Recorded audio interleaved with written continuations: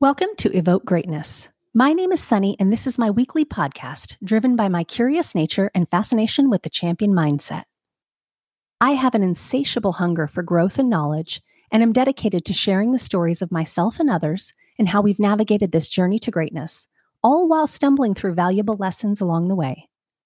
I am a huge book nerd and a wee bit of a control enthusiast with an obsession for motivational coffee cups. I believe that a rising tide raises all ships, and I invite you along in this journey to evoke greatness.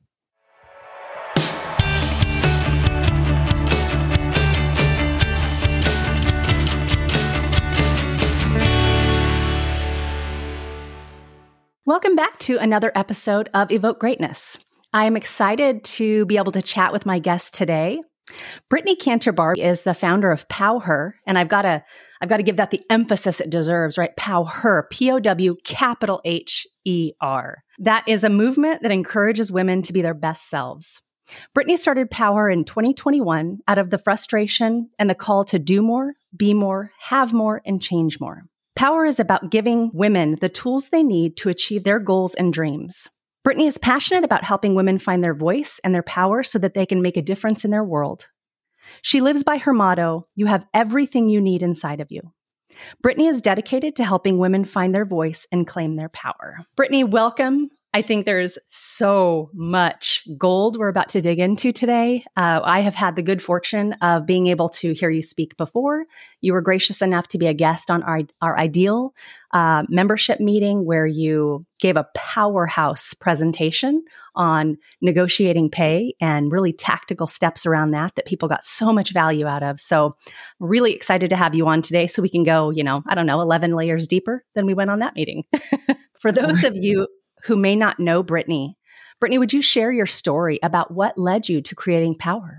Absolutely, Sunny. And first and foremost, thank you so much for allowing me to have this conversation with you today. I don't know about you, but anytime that I get to just talk to other powerful women, it just gives me this energy that I can't even describe. But it's for me, it's the same as sitting down in a motivation or doing a yoga class, which I need to do, I think, more of both. But we all do, right? Right. But no, I mean, you really summed that up for me greatly. And, I had spent 16 years in corporate America. And what I found along the way was a real gap in the market when it came to mentorship. So I've always been a firm believer in coaching. I think I had a coach in my early 20s. I still have a coach today. And what I found along the way is I kept running across coaches that would effectively tell me everything that I should do in theory, or everything that I should do if, the stars aligned and there was rainbows and unicorns and I worked for this incredible organization. And so every time I would take a lot of that advice and actually put it out there, I failed pretty miserably, right? So what I really found, and I was really fortunate enough to find a couple incredible coaches along the way, was those that actually had been there, done that, and lived through the hell and actually came out on the other side and had, what I learned was about their failures. And so that's really, I saw that gap. But, way before then, I grew up in a really small town in North Carolina, right outside of Asheville. And I grew up a very blue collar family. My mother was beyond the breadwinner and my father was a carpenter. And so she wanted to instill in myself and my two younger sisters from the very beginning what it meant to be hard work. So they actually put me working for him in the summers during summer break, literally building houses. And so I've been working in male-dominated fields because construction, boy, was that male-dominated. Yeah. From the time I was 15 years old, part-time, and then obviously, throughout the rest of my career. So I purposely chose the most challenging work environments that were beyond male-dominated, global, European, you name it, that the cultural difference was there on top of what us that here, in the U.S. as women that deal with. And I did that very strategically. And because I wanted to, again, get to where I could in my career, where I had the tools and resources to give back to other executive women so I could fill that gap in the market. And I can't tell you how much I've loved every single moment of it. Every single day I get to get up and do something that really makes my heart sing and not within someone else's parameters. Yeah, isn't that the goal? Kind of perfectly leads into one of my next questions. Let me ask one question before I go to that next question, because it's a great segue and it's perfect. You teach executive women in corporations how to build a better table through enabling women to take control in their professional and personal lives. How do you go about doing that? Walk us through the process. Yeah, and it's a very organic process. Again, I was your programs girl for a long time. If I saw a program online, I bought it. I think I'm certified in almost every assessment out there. Your Myers-Briggs, your Hogan, your ELA, you name it. And what I wanted to do was take a very holistic approach, because the things that I dealt with weren't things that were necessarily textbook or necessarily my personality, because I'm a very type A dominant, personality, so that I already had that piece that I just happened to be able to manipulate. What I didn't have were the things that weren't addressed. So I really take that from a combination of coaching through mindset shifts, and coupled with my consulting of the darts that I threw, those that stuck, those that didn't. And when I talk about mindset shift, I'm talking about the whole self. Now, I do not profess to be a life coach whatsoever. But what I found was whenever I would walk into a boardroom, that was filled full of men, and all of a sudden I started getting interrupted, there was this little voice inside of me that said, "You're not good enough.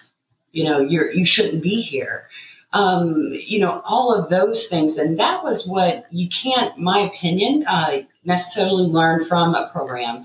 This is something that you have to learn every day and actually work on it every single day. So even now, being the CEO of my own company, I still struggle with that, right? I'm no longer the smartest kid in class. There's entrepreneurs that are light years ahead of me, that have all these followers and all of this revenue coming in, right? So I constantly, even now, have to say, absolutely, you deserve to be here. Why shouldn't you?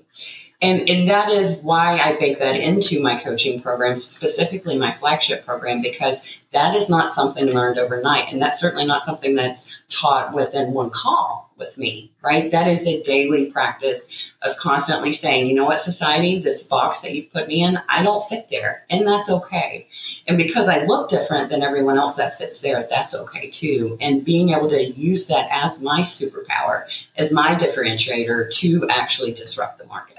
It's interesting. Something stood out to me that you said, and that was that moment of where you can the air almost gets sucked out of the room in your mind, in your lens, in your own narrative around, oh my gosh, I don't belong here. Oh my gosh, I'm not good enough to be at this table. Makes me think about the very first leadership position I ever had. And I can close my eyes and I can still feel exactly. I can feel the temperature of the room. I can feel everybody who is around it. Like I can go back there so easily. And it was like, just a super entry level leadership role. But I sat down at the table and it was our very first leadership meeting and I was super excited to be there. And all of a sudden, like everybody sits down and I thought, holy crap, somebody's going to stand up at this table in this meeting and say, what is she doing here? She has no idea what she's doing. And what's fascinating to me is for you and I, successful type A women, lots of ambition, lots of drive, those are the things that stand out to us. Not the very first time we got recognized for something, but it's that woven in narrative that we tell ourselves about ourselves, which is so important. And I think takes a lot of work and experience to get to kind of process and navigate through, learning how to shift your mindset, learning how to change the narrative of the story that you're telling yourself about yourself. And so that stood out to me because I can still close my eyes and be right back in that room. And it's fascinating many years later, right? That we still can have the conversation of like, yep, first time I sat down at that board table or at that conference table. Absolutely. And I'm sure your heart rate even goes up to even. Oh, it does. Like physically, I physically feel like I could still be sitting at that table. It's fascinating. We are seeing more and more women step out of their corporate roles or traditional roles of whatever sort and into creating their own businesses, into starting something on their own.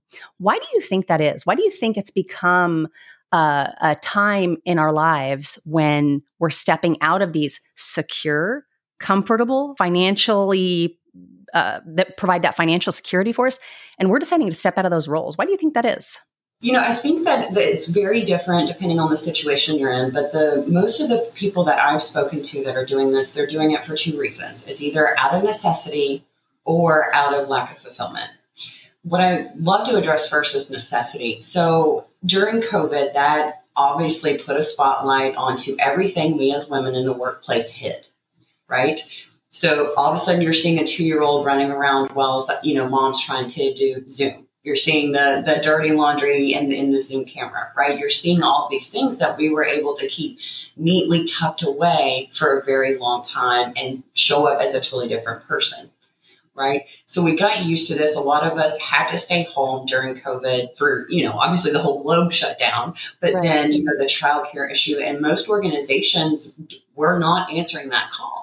Right. And the few that were glorifying it, putting it out there and actually capitalizing on it, which I'm glad they did it, but let's not use it for the intentionality that they did. And so now all of a sudden, I'm here in Florida, they don't even believe that COVID ever really existed. And so everyone is calling their staff back to work. And the truth is a lot of women can't go back. Right. It's impossible for them to go back. So I think that is out of necessity. And, that's really a shame because not everyone is meant to be an entrepreneur. And I don't say that, in a malicious way. There was a long time before I was ready to go down that path. But at the same time, we have those that are on the other side of the coin that are doing it out of lack of fulfillment, which I think COVID, we all had it before, but it just really shone a light. We're stuck in our homes, we're around our families, like, everything that I read, like divorce rate soared, everything that was going on, because all of us as a globe were forced to step back and say, what do I really care about? What makes my heart sing? And, even for myself, I was working in corporate America during COVID, and I was actually working in healthcare. So I actually never did the remote. I never went home. But what it showed me was during all of that stressful time and everybody I talked to that I knew it in my bones before, but it really took it to the forefront that this isn't for me, right? I'm not meant to ask permission, right? And that's what got me in trouble through all of my jobs is I always asked for forgiveness and I always hated, almost being stifled. And again, that call and knowing like what I had learned from living those hard lessons, other women really needed to hear because there's nothing wrong with staying in corporate. There's nothing wrong with not starting your own business. And you can thrive there. You can have a truly meaningful career there. So that is my take on why there's so many women doing it. But when you really compare the numbers, there's a bunch of us, but the comparison to how many male-owned businesses there are, we're still major gap. Yeah, for sure. Given your career experience, you had a pretty intimate lens into thousands of compensation packages and offers presented to candidates. What differences stood out the most to you between those offers or comp packages to men versus women?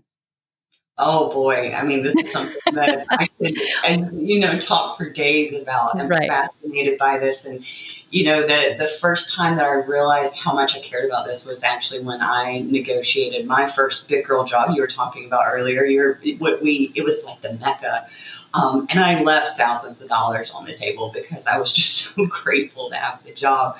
And what I saw along the way that men always countered. I don't care what background they had, what privilege they came from or did not, whether it was men of color, it did not matter. They always countered both the offer and promotion.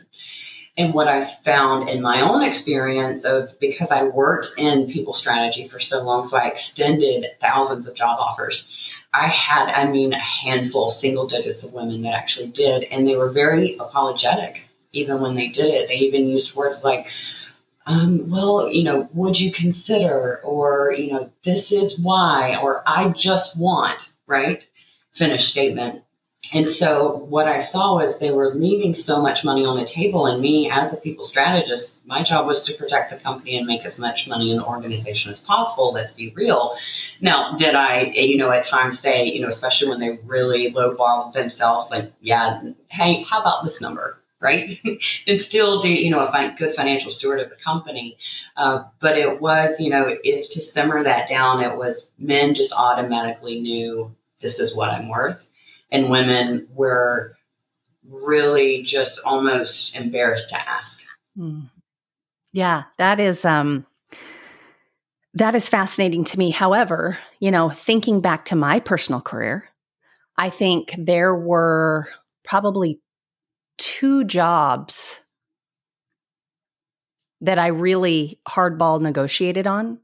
The rest of them, there were times when I would take that same stance. And I feel like I'm a pretty bold woman, but there would be times where I'd take that stance in, would you consider, or, I'd really like to get to, that's one that I would see a lot as the offers that I was giving out, was I would really like to get to. And again, it's that balance of trying to be a good steward of your resources for your organization, right?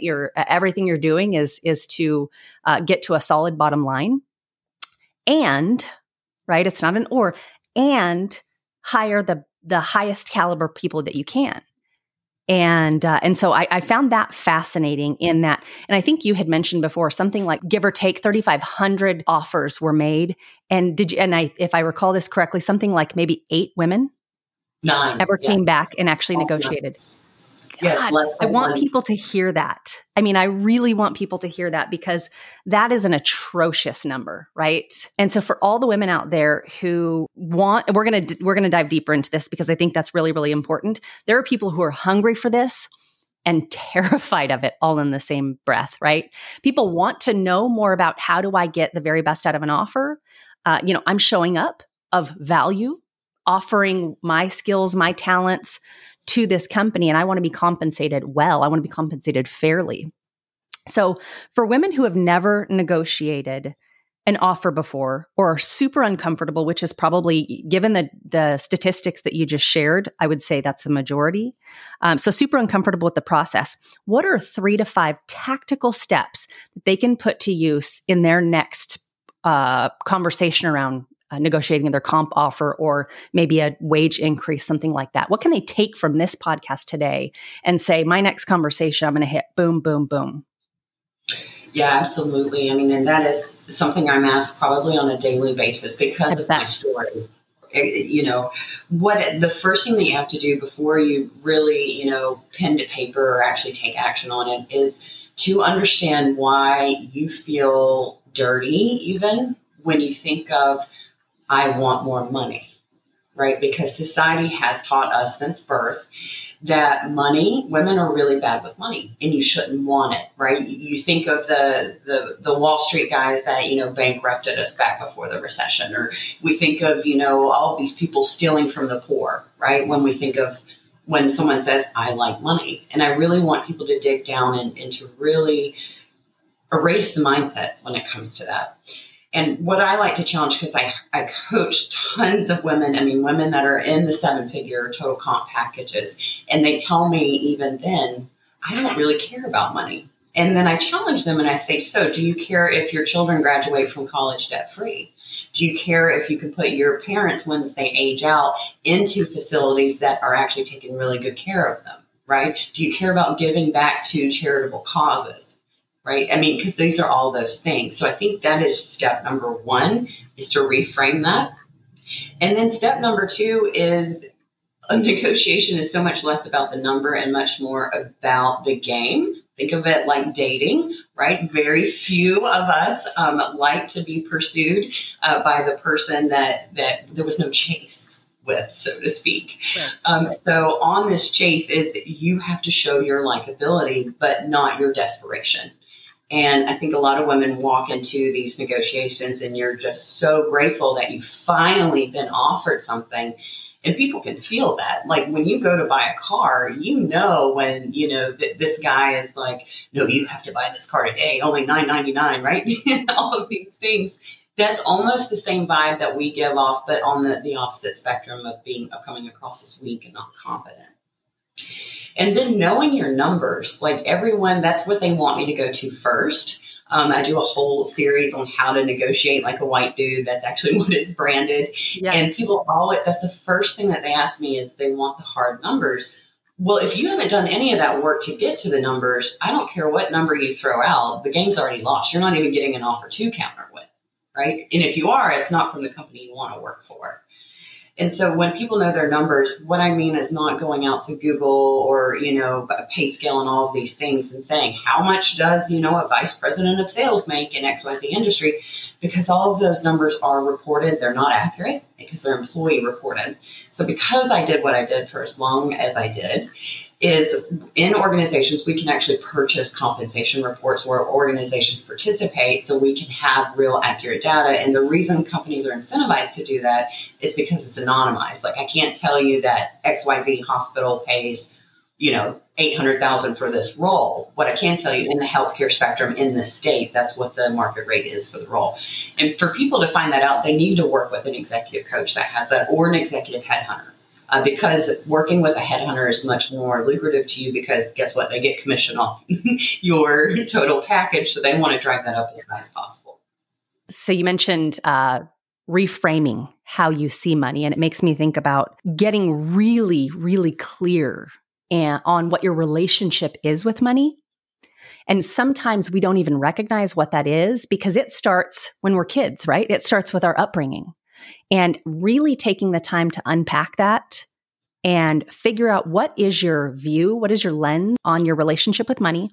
I know for me, growing up with a single mom who worked 3 jobs to support me and my brother, right? We never went without. We probably didn't know how poor we were, my brother and I, growing up. But my mom would sit down and she would walk through the budget with us. And she would say, look, there's this many dollars left. And so something that I remember is she would still, like once a month, we would be able to go to this place called Lenny's Burger Shop and be able to get burgers. And it was like, that was the highlight of the month. But that was literally, there was just this much left over. And some days or some months there weren't that. But the months that were, it was like we had this little splurge. But still, so I never felt like I was really brought up in poverty, even though I was. I also didn't realize until I really started making a significant salary that I had a scarcity mindset around money. And I never even put 2 and 2 together. I just thought, of course, we all want to make a lot of money. We all want to have this financial security. We want to have, you want to get your stocks in place. You want to get your investments set up. All those things. What I didn't realize until I started unpacking it was those seemed like things for someone else. And you get to a place where if you have had an upbringing like that and you haven't unpacked it, it's a little bit scary to get to a place where you're making a significant amount of money. Because there are feelings of maybe you don't deserve this. What happens if I lose everything? And so fortunately, I was able to really unpack that and get and work through that. And that was there was a pivotal moment in there when it changed my relationship with money. And so I think it's worth saying that. It's worth people doing the work around that because to your point, if you don't reframe that, you may have either an unhealthy relationship with money or you may be shortchanging yourself by far. And that will come through significantly when you're negotiating or when you're getting offers or compensation packages.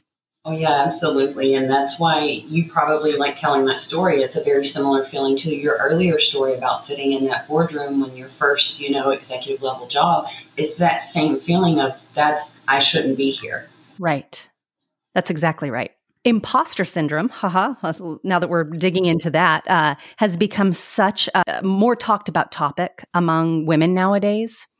I've openly talked about how much I had a battle with it for years. And I'm curious if it's something that you ever struggled with. And if so, how did you navigate that?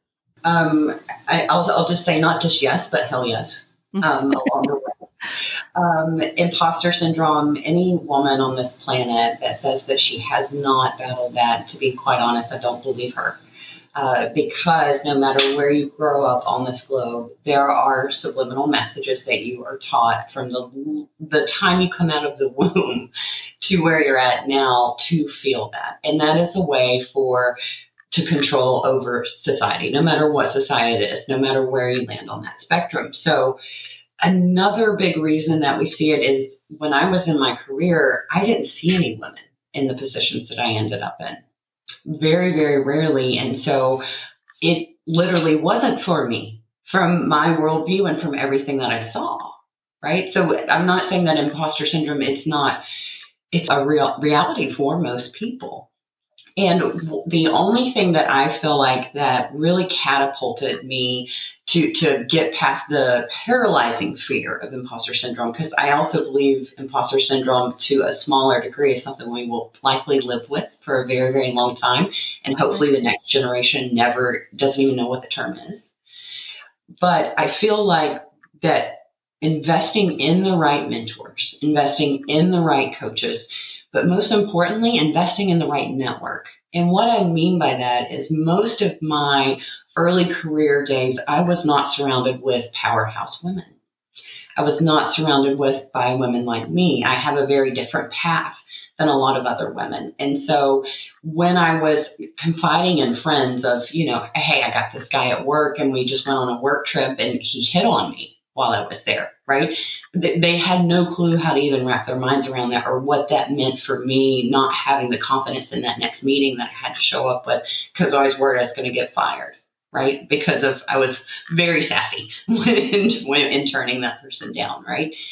And so when you don't surround yourself with people that are going through the same things you are, you can't move forward without throwing more darts and essentially failing. So you will, my opinion, live in that space until you actively make choices. Just like that's like me saying, hey, I want to lose weight, but I continue to order DoorDash every night. Right? I have to put forth the effort to recognize, label this problem, and then climb out of that. Right. And I think so much of our wisdom today, we didn't start in our careers with the type of wisdom that we have. And I think a lot of that is experiential. And it's through going through all the things, highs, the lows that we've gone through. And for anybody who listens, they know that that's really the reason I created this podcast, was to share that journey that wonderfully successful people have in the highs and the lows, right? Because those are the defining moments. Those, though they're painful at the moment, on the other side of it, there's a lesson of some sort that really shapes how you lead, how you're showing up every day. And I'm a firm believer that we grow and evolve through those failures, the lessons, and the missteps. What has been the most powerful lesson that you've learned through, just one of those disaster failures? Oh my goodness, how much time do we have for today? So, I don't have enough time in this world to go through the failures and what I've learned. But I think if I could boil it all down, was I think my transition in early career coming out of, obviously I worked full time the whole time I was in academia, just because, very similar to your background. I grew up, I didn't have, the family that could pay for that. And so what I found though was in academia, I didn't realize that perfectionism doesn't pay off, because it did very much in undergrad and grad school. I was top of my class, 4.0 GPA. If I did anything, I did it at 150%. And then I move into the workforce and I expected that same level of perfectionism. And, I just shared this with my clients and in a newsletter last week, where I really opened up about when that light bulb moment happened for me. And what happened was I had been going down that road for quite a few years of I had to be the perfect wife. I had to be the perfect executive. I had to be the perfect daughter, you name it. I did not do anything minor or at 50%. And to be honest, what that led me is to the ER. So I was driving into work one day and I had never experienced anything like this. And all of a sudden I'm driving down the highway and my whole body starts to vividly shake, to the point I had to pull my car over because I could hear my foot tapping against the gas pedal and I was worried I was going to crash. And so I pull over beside the road and my heart is literally beating out of my chest, shortness of breath, hands and feet are going numb. Like, I think I'm dying, right? I'm a young person at this point. I'm in my late 20s. And so I finally brainwashed myself down enough to get into the car again, start driving, and luckily I worked in healthcare. And so I walked into my trusted CNO's office. I didn't even go to someone clinical. CNOs are clinical, but you know what I mean? Because I was not walking into the ER. And I started telling them what's happening. He, of course, takes me straight to the ER. And they run every test under the sun. And guess what? Nothing comes back. And I was then diagnosed with anxiety. And so I thought that was a crippling diagnosis. So I kept watching all of these people that I had, glorified, that learned what their higher self was, and they could do everything. And I thought, oh my gosh, I am so weak. This is not even, like the highest position I want to get to. And I physically can't even function. And what I realized after many coaches, many therapists, Reiki healers, you name it, I hired them, was it was all me. So my strive for perfection is literally what caused me to fail miserably and almost costed me my health. So that would be the one lesson that I think, had I not learned that, there is no way that I would have grown the way I did in my career, and I sure as heck wouldn't be here talking to you today. That's fascinating. I talked to another woman who has stepped on her own as well. And I asked her, what was it that led to it? And it was the same thing. She said, sadly, my health. And it's a story that I can resonate with, that resonates with me. I think about the times describing it to my husband. I would say, I feel like I'm on the edge of a cliff. I feel like I'm on the edge of the cliff and I can't move because you'll just tip right over the edge. And it's an unrealistic thought in your mind, right? You're not really on a ledge, but I've been to that place where and I'm sure many, many people who are listening this will really resonate with them. That's not something that we should just kind of take and shove under the rug. That's something we should really pay attention to, because to your point, that could cost you way more than just maybe a little ego of feeling like, oh, I can handle this, we want to be able to handle it all. We want to be able to control it all. And so that's really hard. It's kind of a hit to the ego, or a gnashing of the teeth with our ego to say, I got to step back a little bit and I got to pay attention to this. Female mentorship or pouring into other women is just a core fiber of my being. And I have received so much value from others doing this for me. With the mission you shared earlier, it sounds like this is a philosophy of yours as well. How have others poured into you along the way that has really impacted your trajectory? Yeah, I'm asked this question a lot, and a lot of people assume because of what I do that I had some amazing women, from the time I was very young till today that had invested in me. And I actually have quite the opposite story until about 5 years ago. So when I was first, landed in the executive C-suite, even before at the director level, the very few women that were, one or two steps ahead of me were taught, I hold nothing against these women, because they were taught that this was a pie and they got their piece, and this is their coveted piece and no one can have it. So not only did they not actively mentor, they did everything to ensure that other women didn't move forward. Luckily, I think that is one other great thing that COVID had really spotlighted all of these women that started to change in my experience about 5 years ago. And then once COVID hit, everybody was like, no, this is the time. And then, of course, everything that's happening in the world. But since that time, I was very fortunate in finding a few good mentors along the way. And then in the past 2 years, oh my gosh, I could sit here and name 20 women right now that I could call no matter what in the middle of the night, and they would be there authentically be there. Mm-hmm. And I think because we have all experienced, I think in some way, shape, or fashion, if you are mid-career right now, I'm sure your experience was very similar. And for those that are listening, we didn't have that in early career, the way that we can now give back to these 20-somethings that are coming up, because, oh my gosh, can you imagine how much further along we would be if we had right. That?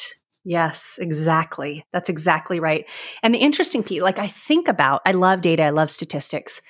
I've experienced the same thing, right? Some of my biggest lessons around mentorship and people who have led me and maybe kind of poured into you in one way and yet totally, stuck a hole in the bottom of your cup in another way, is I have received exceptional lessons on what to do as a leader. And I have learned some exceptional lessons as to what not to do. And I think those are, that's almost more valuable. But there was a shift somewhere, right, where women started showing up for each other differently. And same thing, I am surrounded by women who are like, what can I do to lift you up? How can I help? They're saying our names in rooms that we're not in. It has turned, the dynamic has really shifted greatly. And which is a beautiful thing. And I'm so grateful for it. And I try to make sure that I'm doing everything I can to do that same in return. But you're right. There was a shift at some point in time when that happened, because women didn't always show up for women like that.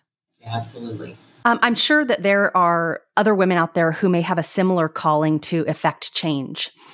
They feel it in their bones in the way that I think you and I can both relate to. What would you say is the next right step for someone really having that desire, that internal desire to make an impact?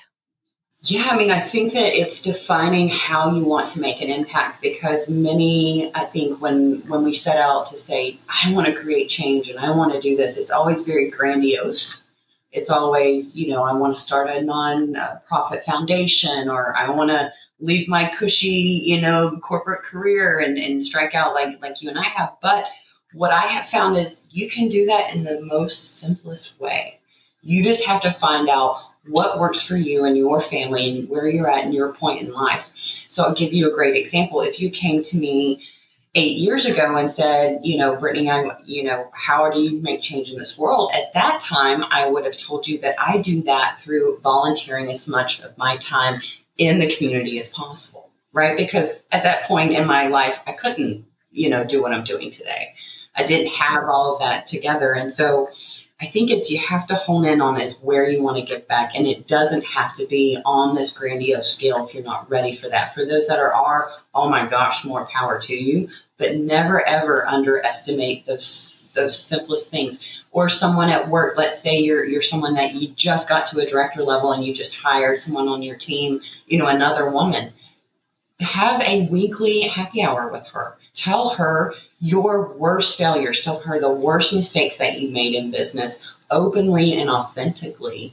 And I promise that will give back. Will you get burned along the way? Absolutely. But I am one of those, I'd be happy to be burned a few times if I get to help, twice that amount of people. Right. Oh, I love that. I absolutely love that.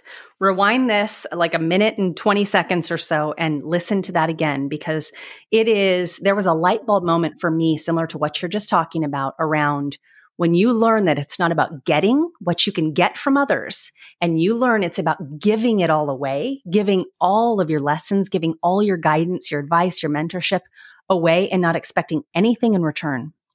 There's a shift in your world. That was a light bulb moment for me. And I completely agree. There will be people who will use it in a way that it shouldn't be used. And that is probably 1 in 20. And I'll take those odds. If you can impact 19 of the 20, heck yeah, all day long. Absolutely. Given where we are both in our careers, this is one of my favorite questions. If you could go back in time, what advice would you give to your younger self? Oh, I love this one. This one's a lot of fun. The one piece of advice I would give to my younger self is to care less. And a lot of people really get thrown off when I start talking about this. So I remember when I took the light bulb moment when I said, you know what, I know that in X amount of months or X amount of years, I'm going to have XYZ dollars and I can launch my own business. And I literally quit caring about my career path. My career catapulted overnight. And it's because I would walk in a room, and that literally not caring what the outcome was is what made me magnetic. People wanted to hang out with me. They wanted to be on my team. And I had no clue this was happening. It wasn't until months later that someone actually told me that this shift happened, because I couldn't tell the difference, at first. And I remember being much younger and, again, having that perfectionist, dream that, coming from, absolutely nothing the way that I did, and finally getting into this whole new world and not feeling like I've been there. I thought, well, if I fail at this, I fail for all women. And that's not true at all. If I failed for this, it's actually in the benefit of all women, because then I can share what I did wrong. So I think the less that we care, as insane as that sounds, the better we are as humans in general. So the less we care about the outcome, the less we care about anything else that could happen besides how can I be present and how can I impact the person sitting right in front of me. So I want to make sure that the audience is able to connect and engage with you. Brittney does incredible executive coaching, consulting, and we are in the same space, and absolutely not anything about competition. I think there's so much for everybody out there. And that's the space that I freaking love. I love when, guess what, sis, we're just creating a bigger table. Like that's a beautiful place to be. And so definitely check her out. I'll be linking all of this in the show notes, but where can they find you online? Where can they engage with you? The easiest way is obviously my website. So it's www.claimyourpower, POWHER.com. And believe it or not, I'm also on TikTok. So it's not just for Gen Z anymore. So if you're like me and you used to use TikTok to just scroll and fall asleep too and then laugh, it's actually a huge platform. I put daily content out there. And then, of course, on my website, signing up for my weekly newsletter. Obviously, the story that I shared earlier was very personal. I put stuff like this out every single week that there is absolutely free to you. No commitment. Just take that message and spread it around so other people can hear it. Brittney, thank you so much for being on today.